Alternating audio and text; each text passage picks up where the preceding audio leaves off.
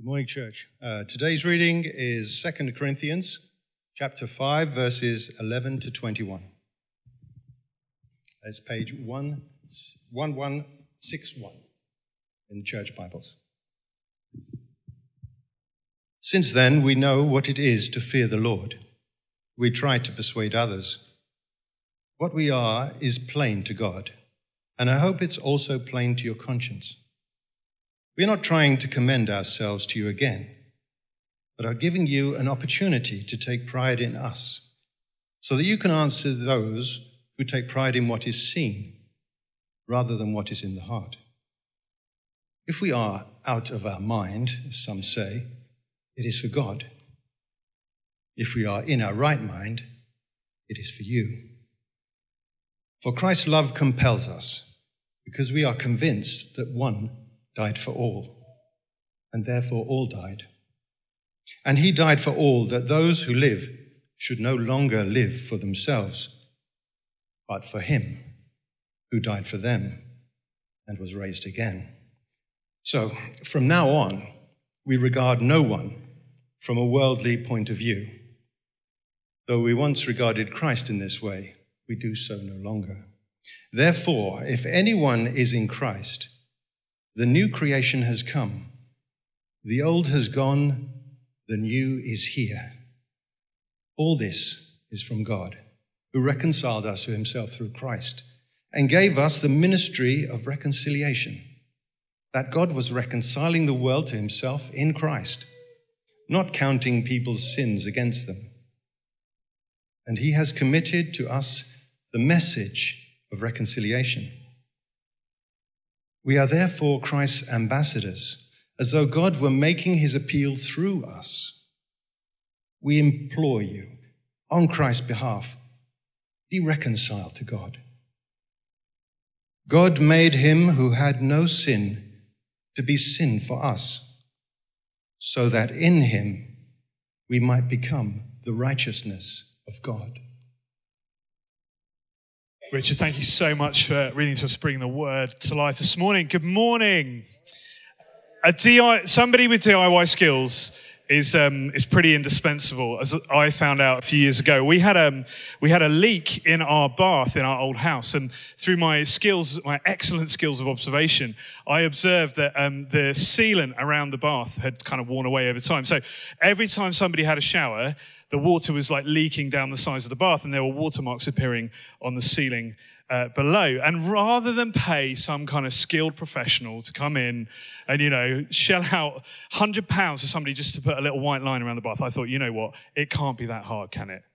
It can't be that hard. So there I was. I stood up to my ankles in freezing cold water because I'd read on the internet that apparently you have to seal a full bath. Apparently that's right. Don't know why I didn't put hot water in there. That was silly. But I was making a total mess with the sealant gun around the outside. It turns out it is actually a lot harder than it looks. If you can do it, please tell me the secret, because I still have no idea.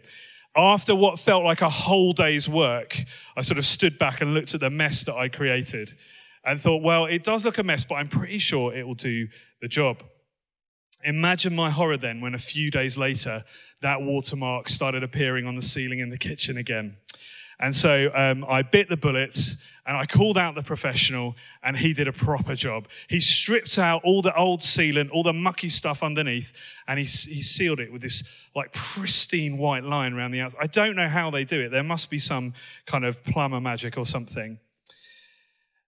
The problem was I was trying to self-improve when actually I was missing the issue. No matter how many times I kept going around the edge with the sealant gun, it was never going to solve the problem. It was never going to fix the leak because I hadn't done the job properly. I couldn't solve the problem by trying harder because the problem was underneath, not on the surface.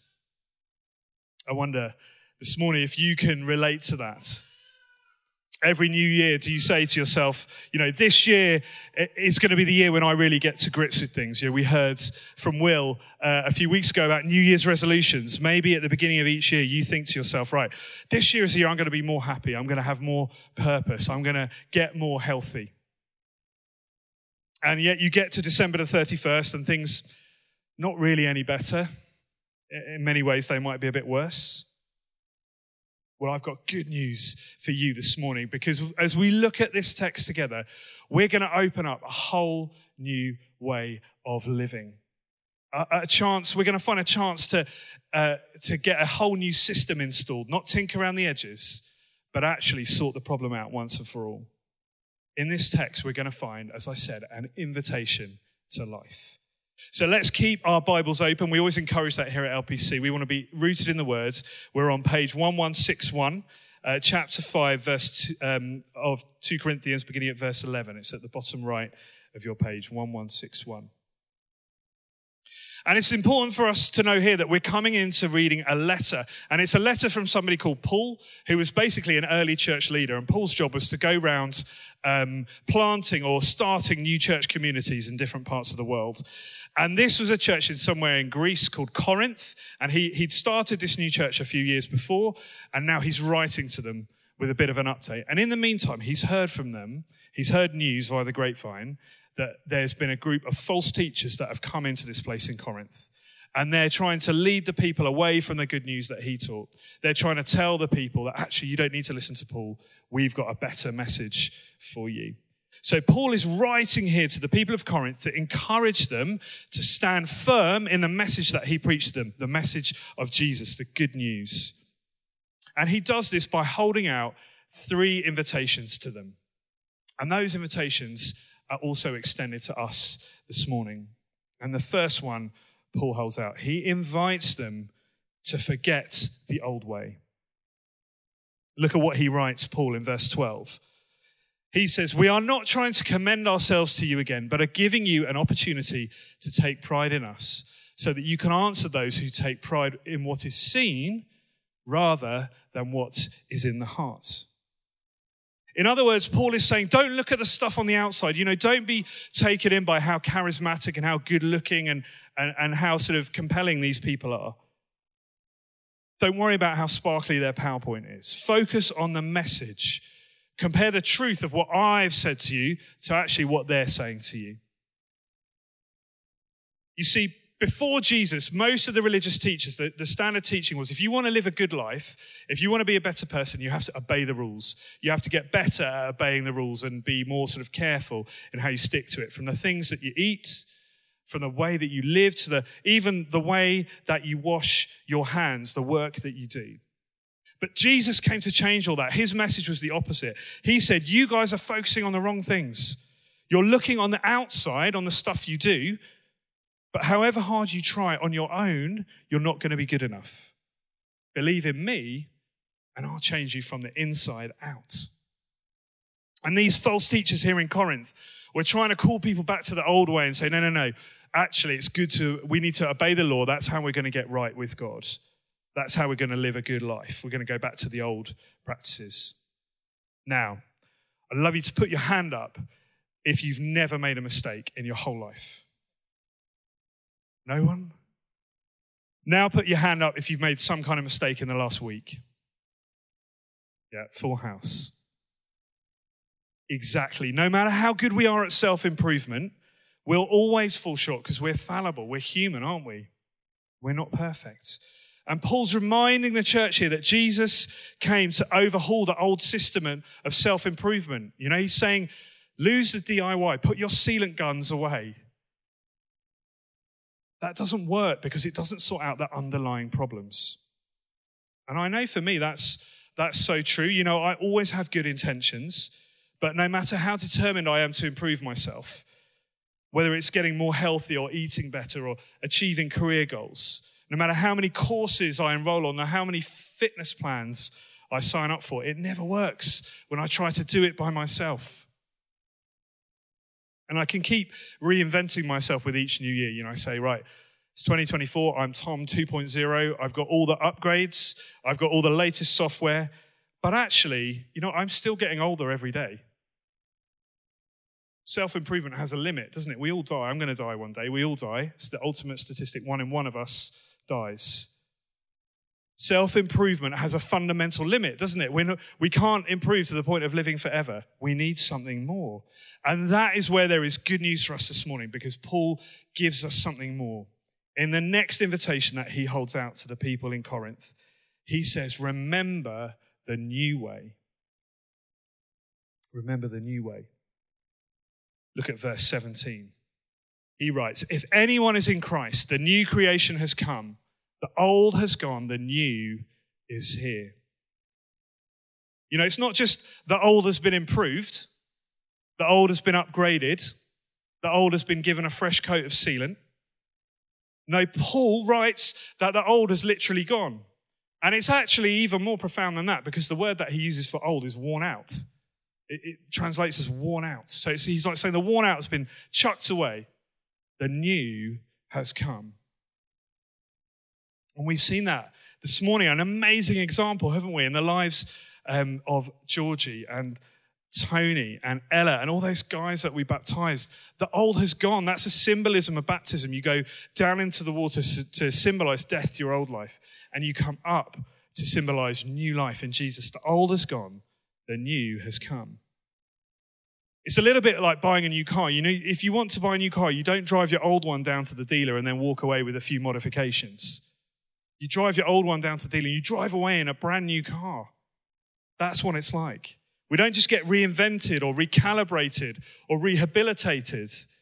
We get recreated when we come to Jesus. Now, if you were here last week with us at LPC, you'll have heard this guy's testimony, Warren. It was amazing, wasn't it, if you came? If you didn't come, really encourage you to catch up on it. Really interesting, powerful story. It's available on our podcast stream, but it's also on our website as well, on our resources page.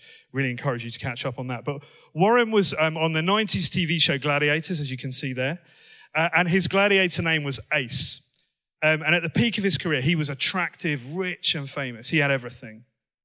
And yet he described to us last week how he was utterly empty. He tried everything to fill the void.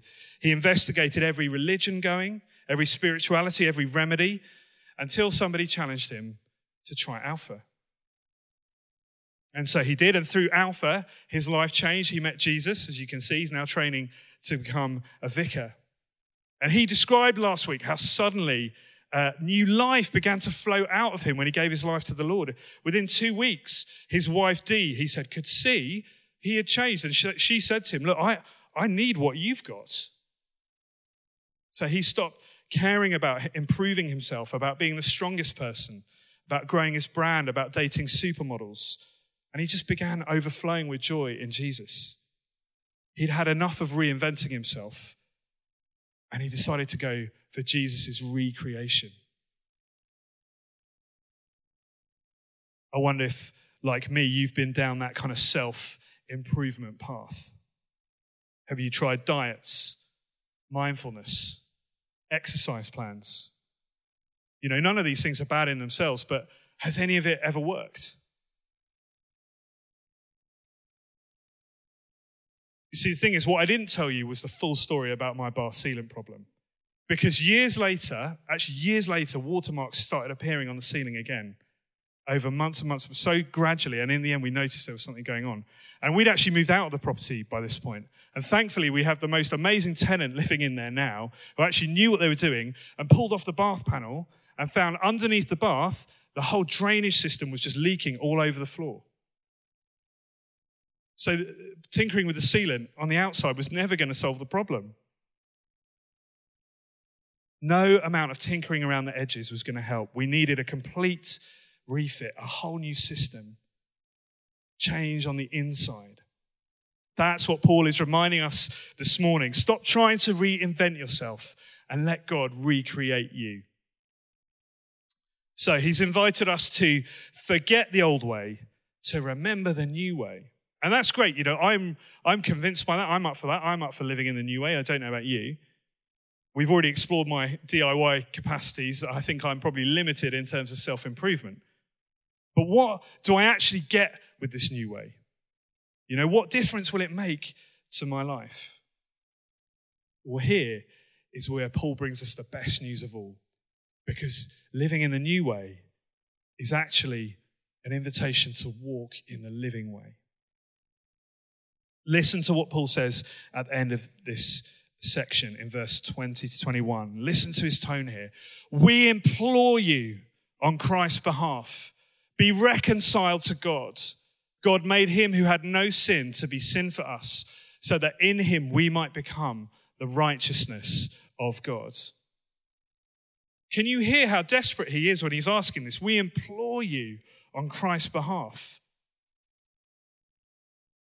Sounds like one of those adverts you see on Christmas Day for the Boxing Day sales, doesn't it? Come, biggest discount ever. We beg you to come to our shop. Life-changing discounts. But the difference is this isn't just a bargain offer. It's not even like a never-to-be-repeated Boxing Day sale. It's not even Amazon Prime Day. You know?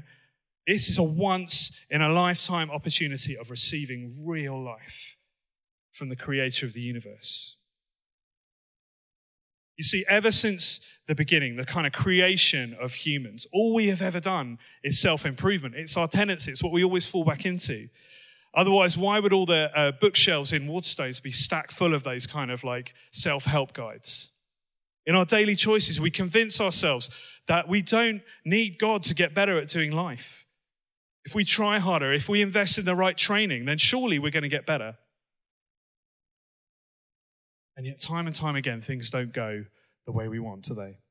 We fall short, we mess up, we put our needs before others. You only have to take a look at the world around, as we've been praying this morning, to see where self-improvement gets us. And the Bible calls this sin. And because God is perfect, our sin puts up a kind of like barrier, a wall between us and him. And while sin is there, we can't get close to God. It blocks everything that we try to do. It stops us living a better life because all we're doing is trying to get better. Well, actually, it's double jeopardy because when we're trying to pull the wall down, we're building it higher. We're in the old way. We're trying to obey the rules. It's a bit like me with my sealant gun. You know, I'm trying to fix the problem on the outside when actually the problem's in the heart. It's underneath. You've got to pull the panel away and refit the system. So that's why Paul's inviting us to a real living solution, a whole new system, complete recreation. He's inviting us to Jesus. Because Jesus was both fully human and fully God. He lived a completely faultless life, but was condemned to die a criminal's death. And by doing that, he offers us the chance to exchange our faults and our blame for his perfect life. And it's this exchange, this unbeatable deal that Paul is begging us to take up here in this verse. He's saying, God made him who had no sin to be sin for us, so that in him we might become the righteousness of God. We can exchange our mess-ups for his perfection. Isn't that the most incredible invitation? You know, in the world when we try and negotiate some kind of exchange, you know, if I drive my car down to the dealer tomorrow, I can't just drive out with another new car, can I? Without money changing hands. It's not a fair exchange. You have to exchange things of like value. And yet here, Paul is offering us exactly the opposite of that. He's offering us the chance to exchange something worth nothing, our old self-improving way, for something worth everything, Jesus' life-giving way. Listen to these words from the Old Testament, from Isaiah, who was speaking before Jesus, but he's speaking into the future about the coming of Jesus. He says, "The Lord has anointed me to proclaim good news to the poor, comfort to all who mourn, beauty instead of ashes, joy instead of mourning, praise instead of a spirit of despair." What an amazing exchange that is. I experienced that firsthand when I was 19. I was in my first year of university and I was kind of running my own path. I was living my best life. I was intent on self-improvement. And then a friend of mine invited me to go to a Christian youth festival in the summer called Soul Survivor. And I thought I'd go, but to be honest, my expectations weren't particularly high. In my head, it was going to be a few hundred people in the middle of a field wearing yellow t-shirts, singing Shine, Jesus, Shine at the top of their voice.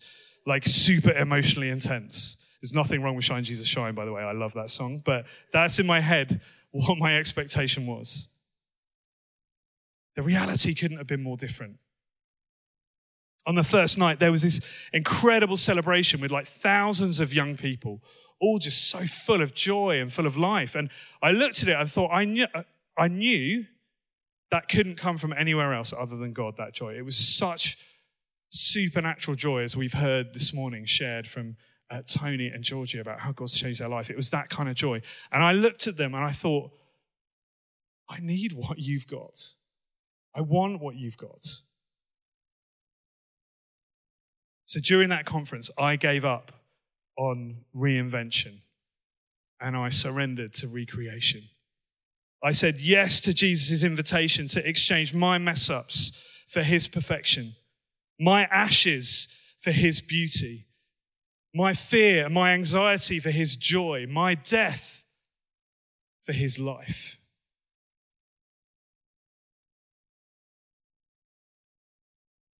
If you've not responded to that invitation yourself and you would like to, we'd love to extend another invitation to you this week to come along to Alpha. Will's already mentioned it. If you want to find out more about this beautiful exchange, you can be a part of it. It starts on Tuesday evening. We've got 50 or so people already signed up, so you can come along with them. You can ask all of your questions. It's completely free, no pressure, no strings, no follow-up. We have a great meal together. We discuss. You get a chance to ask, what's my purpose? What happens to me when I die? Why is there suffering in the world? Where can I find life? And there's youth, Alpha Youth as well, which Will's mentioned if you're 18 or under.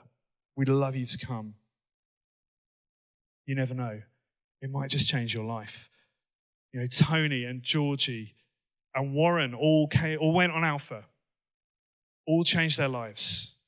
Look at how full of life they are today as we look out this morning and see the joy that they have as they're baptized.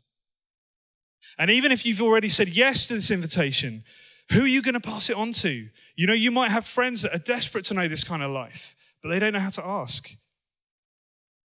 I'm here because somebody invited me to Soul Survivor.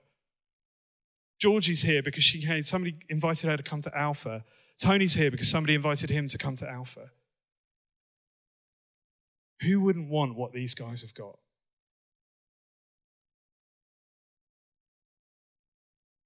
Let me ask you this morning, do you have ashes in your life that you would love to exchange for beauty? Are you in despair and you'd love to be praising? Are you mourning and you would love to know joy? Are you tired of trying to reinvent yourself? Maybe you've tried every diet plan going. You've done meditation, you've done mindfulness, coaching, everything, but self-improvement just isn't enough. This morning, Jesus offers you an invitation out of the old into the new to walk in the living way. It's a chance to stop your own reinventing and to receive his wonderful recreating. This morning, Jesus offers you an invitation to life. Will you say yes? Amen.